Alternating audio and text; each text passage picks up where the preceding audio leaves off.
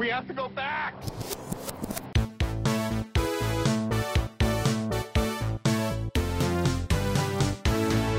Hello, everyone, and welcome back to the Flashback Flicks Retro Movie Podcast. I'm Ricky. I'm Grayson. And with Shang-Chi making his debut to the MCU and theaters, we decided it was a great time to take a look back at Crouching Tiger, Hidden Dragon, the 2000 just iconic movie. I can't believe it took me, first off, this long to watch this movie. You had never seen it before? I had never seen it before. That changes things. That changes things. And I didn't know Michelle Yeoh is in Shang-Chi. Yeah. It's all connected. I saw her in the trailer. I was just like, wait a second. And so, yeah, again, welcome to the podcast where we accidentally sometimes totally nail it. Totally nail it. And also, I think if there was ever an episode to make this disclaimer, we have never been great about pronunciation. And I don't anticipate that changing in this episode. So some grace. We're doing our best, but yeah, we're not going to get them all right. All right, yeah. I said it. Now we can move forward. Now, for those of you who aren't familiar with this amazing movie, it is the story of a young Chinese warrior who steals a sword from a famed swordsman and then escapes into a world of romantic adventure with a mysterious man in the frontier of the nation. It is a film by Ang Lee, and the production of this is so fascinating to me. So Crouching Tiger, Hidden Dragon is actually based on a Chinese novel of the same name by Wang Dulu. But here's the crazy thing to me. This is the fourth part of a book series, of a 5-part book series called a pentology. And the pentology is called The Crane Iron. So just basically imagine this. Imagine if someone just made a one-off movie about like the fourth Harry Potter book. Like, I mean, that's when things really get dark, so I'm into it. Yeah. But they only tell you what the absolute most important information is. And so that completely blew me away. It also excited me because I'm so glad that there is more material to get into, because after this I was just like, I have so many more questions. Yeah, that's interesting. I didn't realize it was that far into the story, but that's just good filmmaking then, to start the story as late as possible. Even though you have all of this other backstory you could have pulled from. And so our lead characters, I mean, it's really an ensemble cast, but the two main people who we focus on is Master Li Mubai and Yushu Lin. And they, in the series, are like minor characters, or at the very least secondary characters throughout the whole series. And it's like, it's so fascinating that they were able to form this whole story with them being the focus. And they just got so many amazing, talented people who did their own stunts. Like all the actors on screen, they're just, you see them and then they're fighting and it's them fighting. The only CGI that was used was to remove the wires that was holding them up, because they essentially fly throughout this whole movie. And Michelle Yeoh didn't work for a year before filming so she could concentrate on training and learning Mandarin. Everyone speaks a different dialect of Mandarin, and to the point where I want to say it became kind of difficult to understand in some Chinese markets that there's a dub of this movie, even though it is already in Mandarin. So I thought that was very interesting. I see. Yeah, I've definitely had movies like that, especially like Irish films where they are speaking English, but you're like, I got to turn the subtitles on because I just like Intermission, I think, is a good example of that, where you're like, I know, but I can't. I just don't know. So that's interesting that even within the same movie they were having that. Yeah, that's like pretty much any BBC show. I'm like, all right, let's get these captions on, and then 2 or 3 episodes in, I'm like, okay, I get it. So this was directed by Ang Lee, who at the time was primarily known for doing, I think he did Sense and Sensibility, right? I mean, yeah, he did Sense and Sensibility in 1995. He went on to go do Life of Pi. But Oh, yeah. basically, he pitched this movie to Michelle Yeoh as basically Sense and Sensibility, but with martial arts.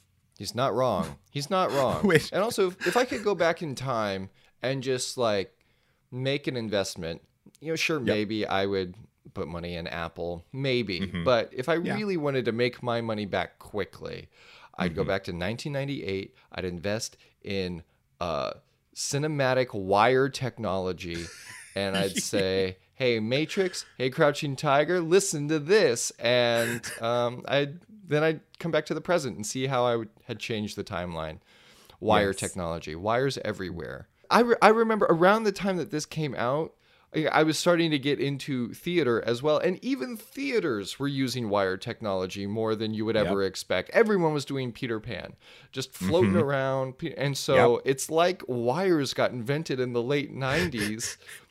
And we're like, we're going to turn our actors into marionette puppets. And it works. It just works. Yes, it really does. Ang Lee describes this film as a dream of China that probably never existed, and I love that. I really love the portrayal of this era. I think it's 1400s. I think is what some of the posters that they had in the film were dating to. And so it's this kind of bygone era that's still very real. I should say, and it's just the care, the quality and care that went into this film was just phenomenal. So something else that is very interesting to me is that we have one of our other protagonists, Jen, played by Ziyi Zhang. We've seen her before in Rush Hour 2. And she's in Rush Hour 2, and she is one of the villain characters. She, prior to this movie, never fought. She is more traditionally known as a dancer. That makes sense. And so she just used her dancing knowledge and her approach to dancing as her main method to like get all the choreography down. And that just doesn't seem fair. I should say. It's just, she just did it, and it was amazing. Oh, there's just so much more to talk about this movie, but I mean, it's just a feast for the eyes. And they did all of this, Grayson, with a budget of $17 million. That's not a lot of millions for what they did. No, like that's a small cost to be able to have people fly and like land in trees and do all of these other insane things.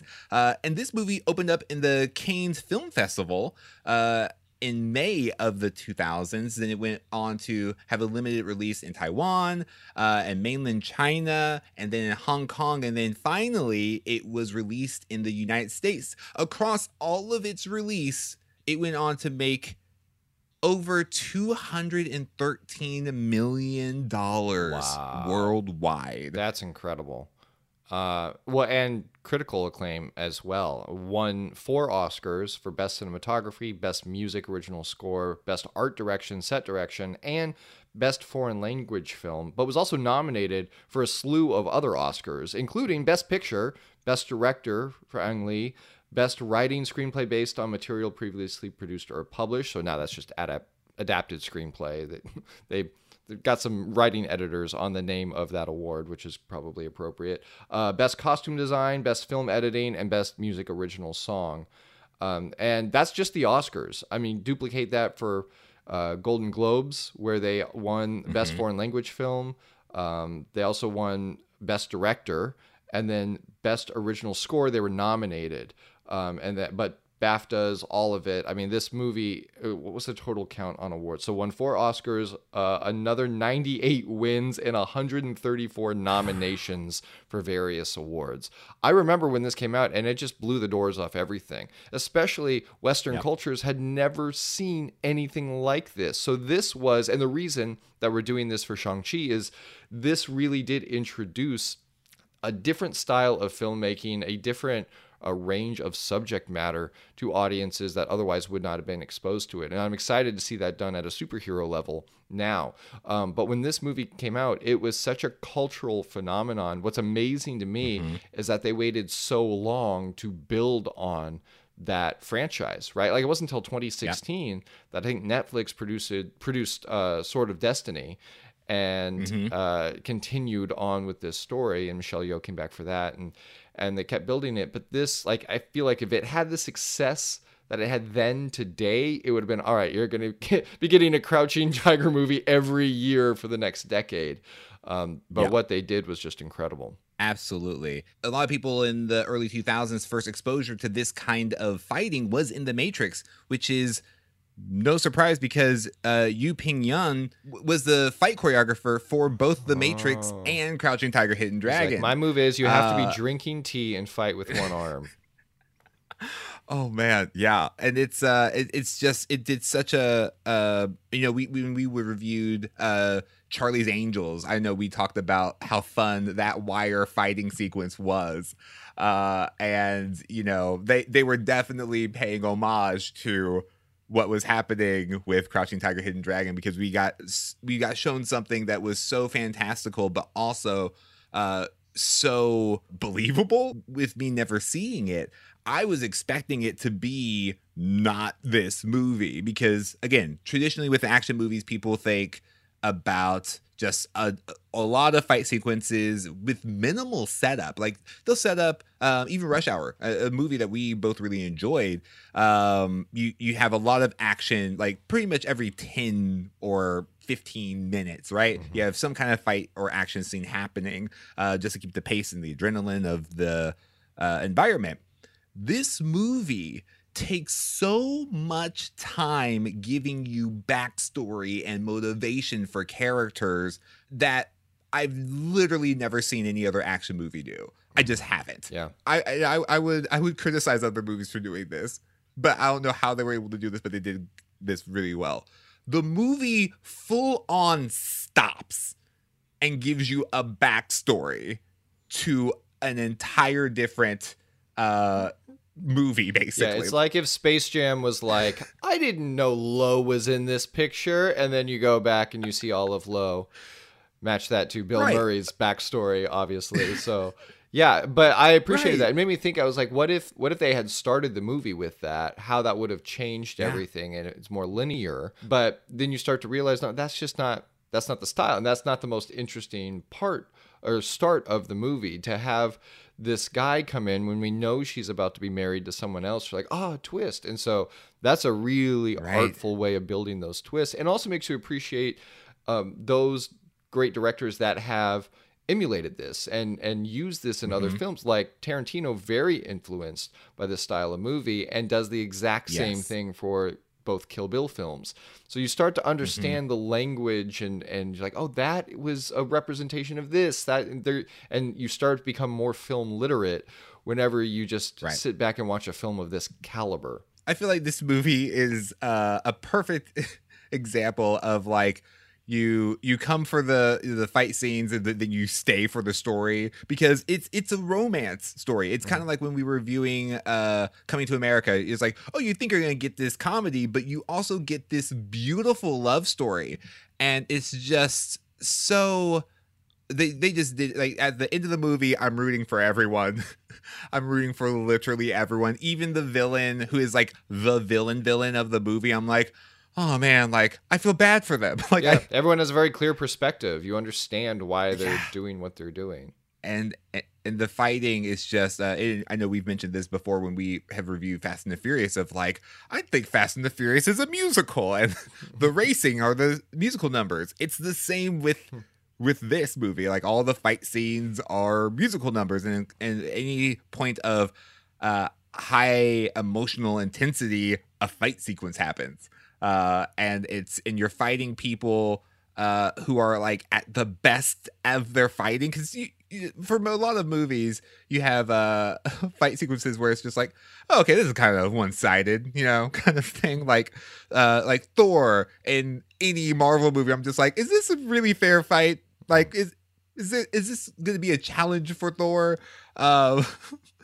but then you have like two Thors just fighting each other. It's like, oh, okay, oh my goodness! Like every punch has a counter. Every move is just being dodged. It was just mesmerizing. And one of my favorite scenes in this movie is just when they are fighting in the trees and they are just like flying and just kind of balancing on this tree. When the disorientation of going upside down and then floating with them, you're like, that's what it would feel like. Several times throughout the script, Ang Lee mentioned, I know that I don't have a fight scene described here. Just know it will be the best thing you have ever seen.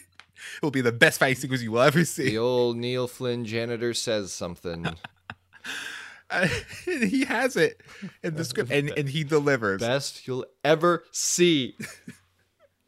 I honestly cannot imagine describing that to someone. Just like, okay, two human beings are fighting in a tree, and they're just hanging out.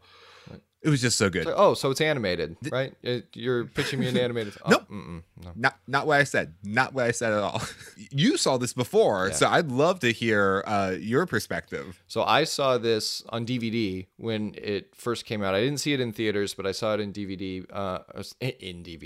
On DVD.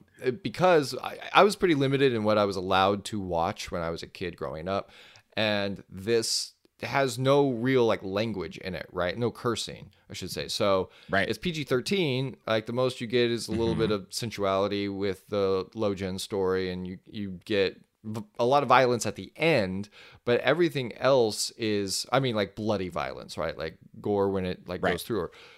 Everything else is very controlled martial arts and like a different thing, which was acceptable, I guess. I don't know. But in terms of like, if you should like sit a kid down and watch this, it's kind of a coin toss, but it doesn't have like gritty language or anything that a kid's going to pick up.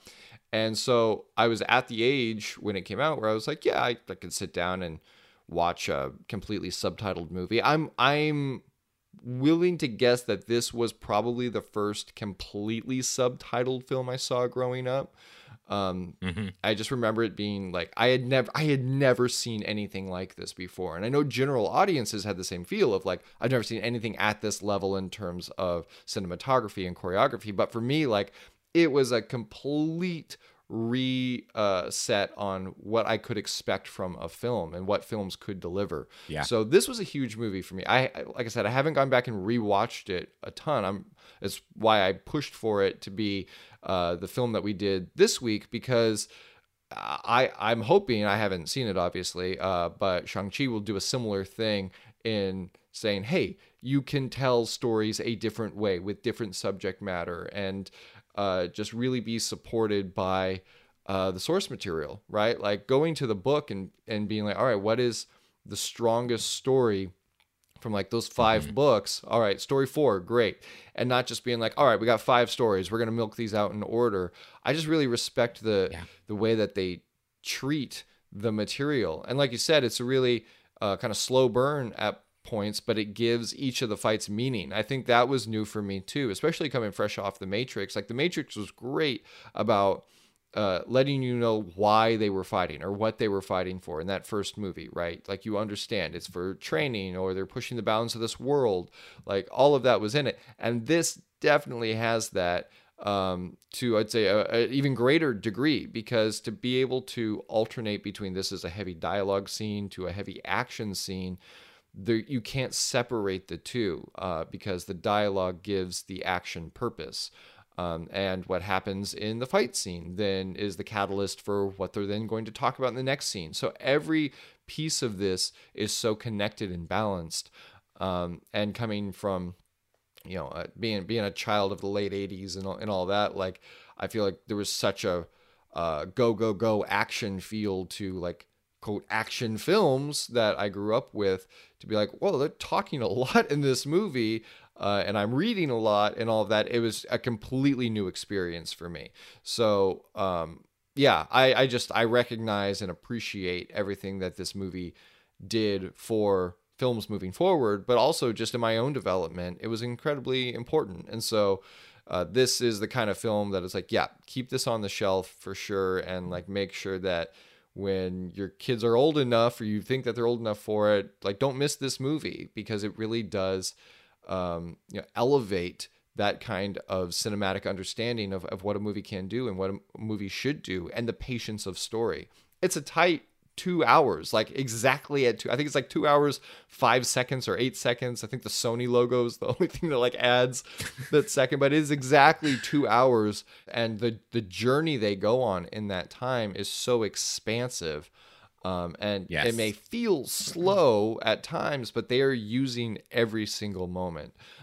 So I was going to ask Ricky, did you watch it with audio dub or did you watch it with subtitles? I watched it with subtitles, and it was great. Yeah. And something, because I used to watch a lot of anime back in the day, but I've just been like super busy lately. But and so it was kind of like I felt like I was being transported back to the early 2000s, because that's when I watched a lot of anime subtitled content, and you start getting into this rhythm of it. Because I remember when I was first watching subtitles, I was just like, I'm missing the whole movie. But then like your field of view kind of opens up to like read it at the same time as you're watching it. It's kind of, it almost feels like you're speed reading, and it's like, okay, yeah, I get it, because there's so much texture on every scene that I was like, oh, I really hope I don't miss out on a lot of these visuals. But they leave time for that. Like, they're just expansive settings that you're just like,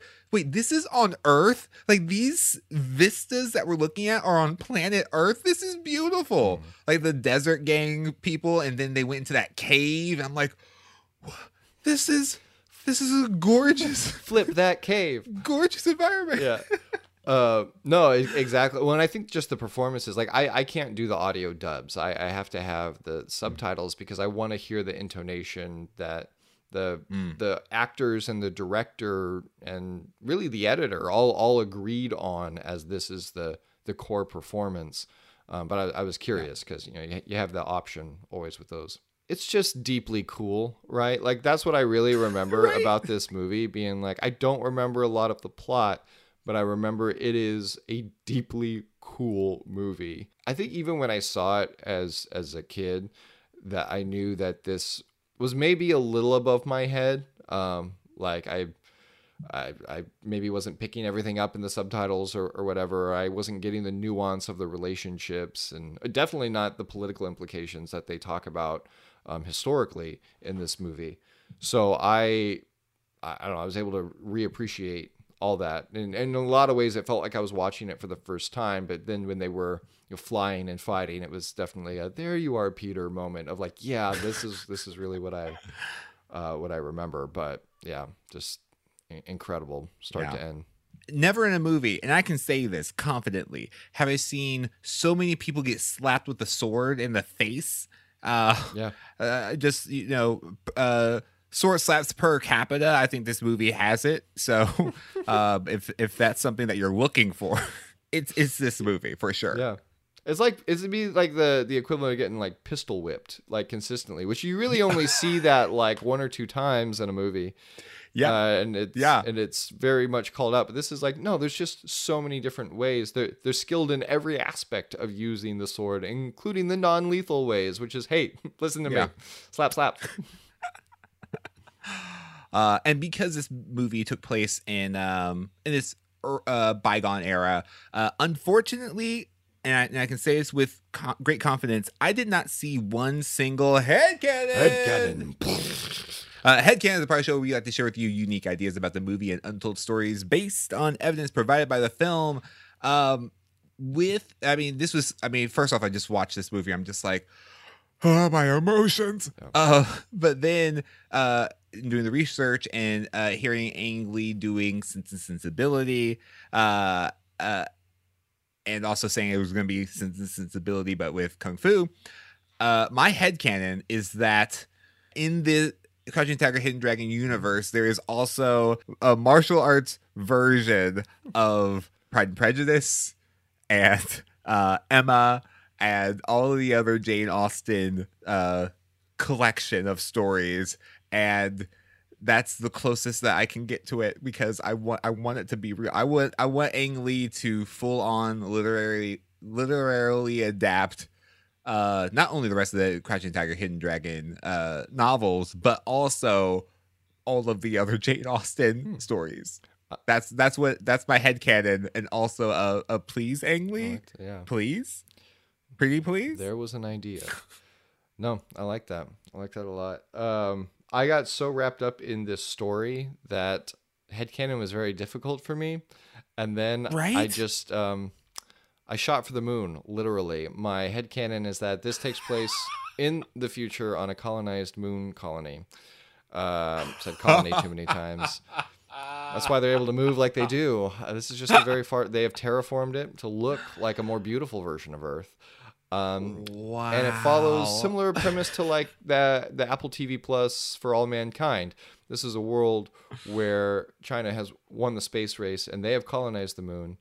And this is what it's like. This is how it is, and it's affected the fighting style. That I went off the deep end with that one for sure. My other headcanon then for the moon. was because this movie shares so many ideals of like Buddhist wisdom, which is very similar to The Matrix, that this is actually an uploaded instance of The Matrix, which is why they're able to move that way. Yeah, and Chow Yun-fat's character recognizes this, Lee, because he makes comments about how it's not real. You can let go of this.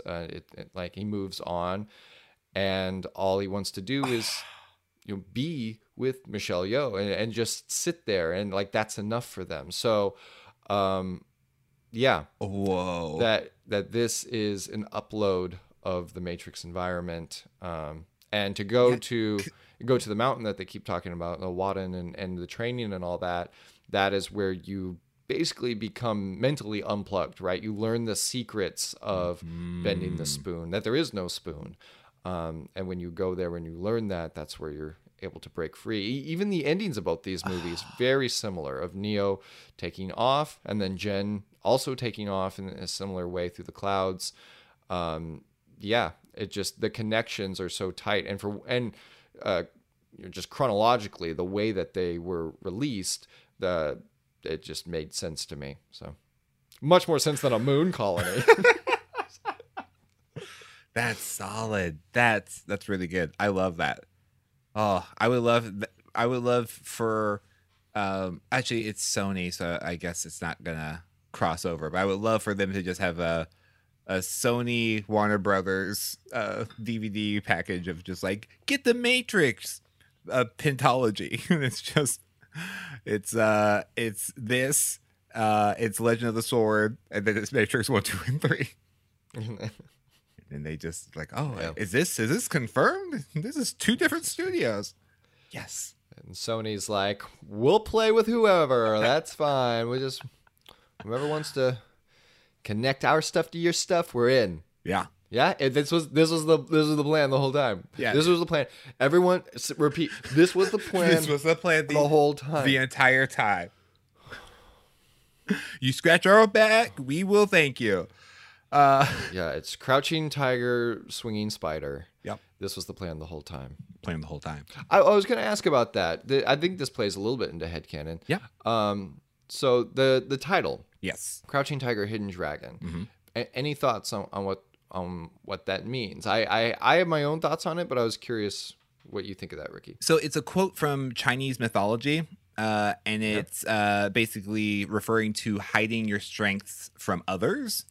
And the whole series actually has a bunch of titles that, because it's called the Crane Iron Pentology. Like the first novel in the Crane Iron series is Crane Startles Kunlun. The second one is Precious Sword Golden Hairpin. Third one is Sword Force Pearl Shine. Fourth one, Crouching Tiger, Hidden Dragon. And fifth one, Iron Knight Silver Vase. And so each series has just kind of 2 kind of opposing ideas or entities, especially like Precious Sword Golden Hairpin. I'm like, what is that one about? That's what I know the official meaning to be. I think it also kind of talks about how the the perceived strength that lies in waiting. I see it as like a crouching tiger is like a hidden dragon, where like, you know, a tiger would be out on the prowl, but typically, from what I know about Lion King, animals that are on the prowl usually use their environment to hide until they are ready to pounce. And I noticed that a lot of characters within the movie do that. Everyone has, like, I mean, they have all of this great strength, but they themselves are being held back largely due to society. Of like, Michelle Yeoh's character is like, yeah, I was betrothed to someone else, and then they died in battle, and you know, I fell in love with this other person, Master Li Mubai. He was a mutual friend of ours, and we've fought together. We've looked out for each other, but they both won't admit their feelings for each other because they feel like, well, there is strength in having your having your feelings be hidden.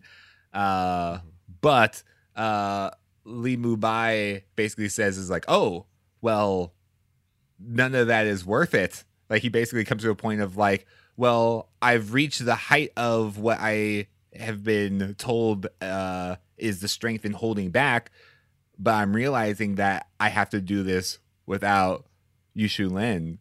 And he kind of breaks protocol. And so he, instead of being hidden with his feelings and his thoughts about her, he starts to break protocol, I should say. But then ultimately, it ends in tragedy for him. Staying with Jin, Jin's character is hiding her strength and her ability to fight, but she's being held back by society. She's like, oh, well, I have to marry into this family that I really don't want to be married into. I really just want to be independent, and I want to go live in the desert. I actually don't even think she wants to live in the desert with her boo. I don't think the desert was the draw. Yeah, it was just it's anywhere. Yeah, How tied are you to the desert? Flip that cave. Yeah, but she wants to be with Lo, and but more than being with Lo, I think she just wants independence. But all of these people are kind of stuck with the protocol of holding back, because that's what you are told to do.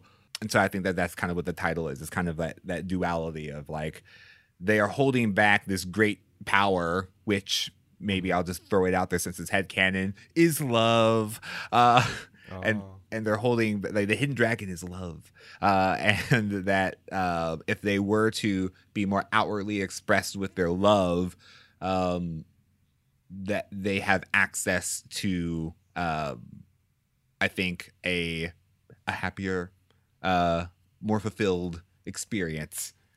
So thanks for asking that. Wasn't prepared for any of that. No, that's excellent. That's yeah, that seems like definitely all the key themes are represented there. So yeah, thanks for diving into that. Because in my mind, I was like, well, is it supposed to be a person? But I think you're exactly right that those themes extend to multiple characters, which in this movie, like Master Li and definitely Jen, have this power, and he recognizes it in her by saying that if we don't get her the training she needs, she will grow as a dragon. And it's almost a little bit of like the Sith dynamic, right? Yeah. Where it's if you can have it and use it one way or the other, but how you are attached to others and guided and hone that skill is incredibly important. And to be isolated is very dangerous. Right. So I love all that. Yeah, the crouching tiger aspect of the strength, and then the hidden dragon being your intent to use that ability. Definitely an applicable lesson for anyone. I mean, everyone has their own powers, their own strengths, and how we choose to use them is can be life changing, even world changing. So Yeah. yeah, this movie has so many layers to it, which is So why you many got to float between them. You got to just rise between each of the layers. Yep. All right, now we're going to go into the part of the show where we like to talk about recasts and remakes. Recast, remakes. If you were to make this movie today, who would you cast? What would the storyline be? I mean, we go back to book one. I mean, honestly, Yeah. I would love for them to continue this series because everyone has aged amazingly. I would love for them to basically do what the Machete Order talks about and just like let like you release it in the order where basically you release book 5 first, right? And then we go back to like a flashback essentially with books I'm assuming 1 and 2. I don't know what happens in book 5. But book 5 is basically how it book ends, and so we basically have book 4 extended flashback of 1, 2, 3, and then book 5 just to see the finality of however the series ends. I think that would be interesting. That's the Machete Order for Crouching Tiger. Yeah, after knowing Well, nothing Michelle Yeoh about said the she preferred a content. machete, so it's good. Yeah, Right, Yeah, have you right? read that? It's Yeah. like, this is how it is. Yeah, and so I would go with that. I also think that this was a video game, so it is a franchise. Yeah, I don't know how well it played. I know that it was an early 2000s PlayStation type game. So it looks like an early 2000s PlayStation type game, but I would love Unbeatable. I would love to see the open world version of this game. Like I'm thinking kind of like Spider-Man, the PlayStation version of that, or The Last of Us a little bit, but you get to choose who. Oh no, like the Arkham or the Arkham series, because that fighting game mechanic of like you knowing where people are and having to like dodge and have that kind of fight mechanic, I think would be so fun to play. I think that open world mission would be really cool, and I also think that way we have you have the potential to have flashbacks to these different moments that they talk about within the timeline between Master Li and Yishan Lin. Like we can see their fights or their battles together that they fought, and then you get to have. I just think that could be a really fun, immersive story to play, because video games you feel like you are these people or that you are making the choices that these people are making. Especially like The Last of Us, I'd be like, no, I'm not. No, the game ends here. I'm not playing it anymore. And I felt the same way watching this movie. I'm just like, no, let them be happy. Don't move forward. This is where the movie ends. So I think that would be And fade out, right? Fade out, right? Fade out. I think that would be a great remake, and since all of the original cast is still, acting and available, please return. That would be great. And even if you just wanted to go into a limited animated series, make it an anime, I think that would be really, really fun. But seriously, just the live action version of this is what I think makes it so incredible. Seeing these human beings move in ways that I didn't think human beings were capable of moving was fantastic. You'll believe a warrior can fly. I also went the video game route, but VR wise, because like you said, it is so immersive. But you're going to get so many people jumping off their banisters by accident, and it's just going to be a disaster. But for the recasting, originally I was like, oh, Donnie Yen. Well, Netflix seemed to agree with me because that's who's in the sequel. I was like, well, great. But yeah, like you said, the original cast is so strong. I wouldn't want a recast. I would want to see a continuation of this story.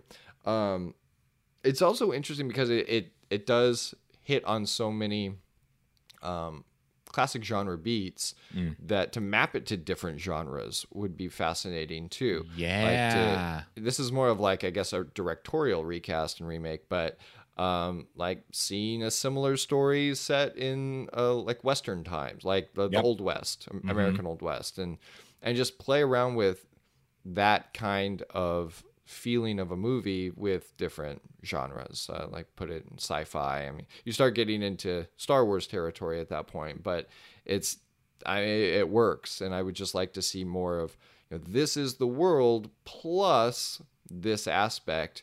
And then, cinematography wise, just really have the same kind of artistry that they were able to apply here. I think that is the best way to open up audiences to new genres, is to make it so beautiful it cannot be ignored, which is what they did here.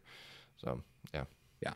All right, now we're going to go into our final segment where we like to give you reasons to recommend. So, Grayson, why would you recommend the 2000 movie Crouching Tiger, Hidden Dragon? I recommend Crouching Tiger, Hidden Dragon first and foremost for Michelle Yeoh. I'm such a huge Michelle Yeoh fan that just anything she's in is a win. And her performance in this is absolutely stunning, along with the visuals of the cinematography. I mean, it makes sense why it won all the awards. It is showing locations that I know are on Earth, but are captured in such a way that it enhanced even the natural beauty of the place, which is ultimately, when you're shooting landscapes, what the cinematographer hopes for doesn't always get, but they got it every time on this one. And that's just incredible. And being able to capture action in a way that is not disorienting, I think is really helpful. That builds the story. Every shot is pieced together so intentionally that you never feel like, oh, what a blur. The only time that happens is intentional, and it's when they're in the trees. And even then, it's not a whirlwind, I don't know what's going on. It's I feel like I'm floating with them kind of feeling. So the way that they were able to translate a 2D medium to an experiential reaction, I think is just masterfully done all the way through. And it just breaks you out of what you probably maybe normally watch. Like what I said about as a kid, I was so locked into a certain style of movies, and it's like, oh, I know, to me movies meant one thing, and then this totally expanded my understanding of what a film could deliver. And so if you haven't seen it, I highly recommend it for that reason alone, of seeing something different, seeing different types of movies, and understanding film in a different way and what it can do. And also, this movie was so influential for the 21 years since it's been out, that it's been referenced and used in so many different ways that we couldn't even list them all here. Like we touched on like Tarantino, but Tarantino was also going back to films before this, where this movie was using those influences. And so just understanding that cycle of influence and homage and using it and building genres in a way and mixing genres to create something completely different. I think you have to see classics like this to really, it's more modern classic, but still a classic, to continue to build your own film literacy. And then finally, I think there are just so many great lessons from this movie. Like the quotes in it are fantastic and but grounded in a way where you're like, that feels applicable to my life. Like how they lay out the rules for the warriors, that the warriors has to have rules. That's friendship, trust, integrity. And they say, without those, you don't survive long. That sets up very clearly the danger of isolation, right? And the danger of compromise, what you stand for, what you hold sacred. And also, here's another quote here: "A sword by itself rules nothing. It comes alive only through skillful manipulation." And, we have the saying of, it's I'm going to butcher this saying now because I didn't prepare to say this, but just like it's a lazy craftsman that blames his own tools, right? Or it's a poor artist that blames his brushes. Like there's so many variations on that. Right. But it's so easy to blame the thing. Well, I think as filmmakers and content creators, we fall into this trap a lot where we're like, oh, I need the better camera. I need this equipment to do this. It's like, really, like if you master the craft, you can get so much mileage out of just a really simple camera, even the simplest of cameras, if you know how to use it. And the opposite works, right? It's not about the sword in this. That's kind of the thing that they're chasing, but it is the masterful use of the sword. Like any one of those guys in the restaurant scene, if they had picked up the sword, would not have been able to use it like Jin is able to, because she is studied. She is a student of this art form. And then finally, the last quote that I thought was really powerful was, "Be strong yet supple. This is the way to rule." And that is said to a character that we really don't see much of. It's the governor. It's the father of Jin is being told this by the keeper of this community, and even that with a B-C level character in this movie, they are learning things. They are growing. Of okay, I got to be strong, but I also have to be flexible. And because of that, no one in this movie feels like a caricature. It feels like they are growing, they're evolving. Everybody learns something and applies that or rejects it to one degree. And so because of that, it's not a stock movie. It doesn't have stock characters in it. It has seemingly real people in a larger than life environment. And the movie's 2 hours long. I wish it was twice as long, just so I could get that much more of this world. And Ang Lee did a masterful job at bringing all of these elements together. So if you have not seen Crouching Tiger, Hidden Dragon, I recommend you see it for those reasons. Yeah, absolutely. I mean, we spent a lot of time on this review just talking about so many things about the movie without even touching, I feel, on like major plot lines, which I think is a credit to the movie. Like there's no one thing to spoil in this movie because there are so many things happening that contribute to the overall story, because like you have to know these characters, right? Like you have to know these characters and their wants before you can even say like, oh well, this person does this thing. Like it's such a well written story with really rich and really empathetic characters. Which is something that I know you said is technically not a classic, but I think it's timeless. This is a timeless story of independence, love, deciding what it is that you are going to fight for in life, but also ultimately belonging. Every character feels like they are good at what they do, but they don't belong where they are. Because they are holding back some part of themselves and holding back part of what they want. And so like each character is being acknowledged at some point in time for being as good as they are in whatever their field or craft is. But then they're like, yeah, I mean, sure, like my calligraphy is great, but I want to be a fighter. I want to go out and, not live by anyone else's rules. And then when they finally do get that, they're like, well, there are still rules here. Like, I thought that was a really interesting thing that was happening with Jin's character, is like Jin wanted to be an outlaw, but there's still rules and honor systems within being like a fighter. It's not just like, yeah, you go picking fights, which is what she was doing in that big restaurant. But people are like, hey, train me. She's like, what? No. It's like, but that's what you do when you become the master. Like you have proteges that you do. She's like, no, like I want to be the best that there ever was. And I'm only looking out for me. And so there's just so much to this movie that I could recommend, but ultimately I think it is a visual roller coaster museum. Welcome to the Visual Roller Coaster Museum.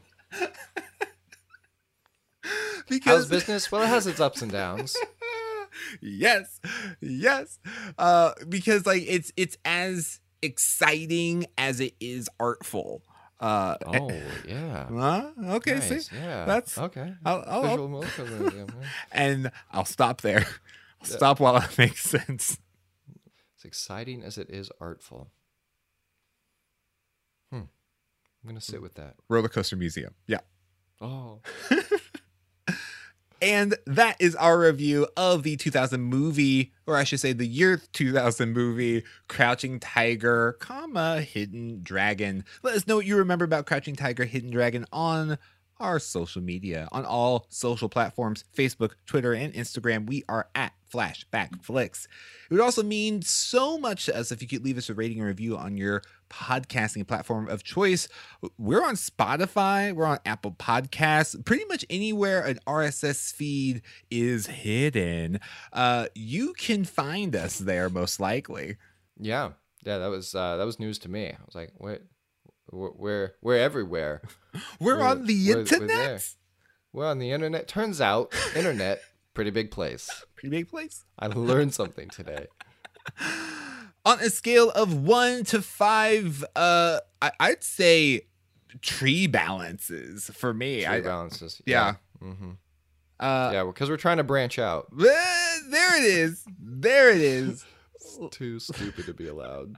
Let us know what you think of our podcast. And be sure to tune in next time right here on the Flashback Flicks Retro Movie Podcast. Until then, remember to be kind and rewind.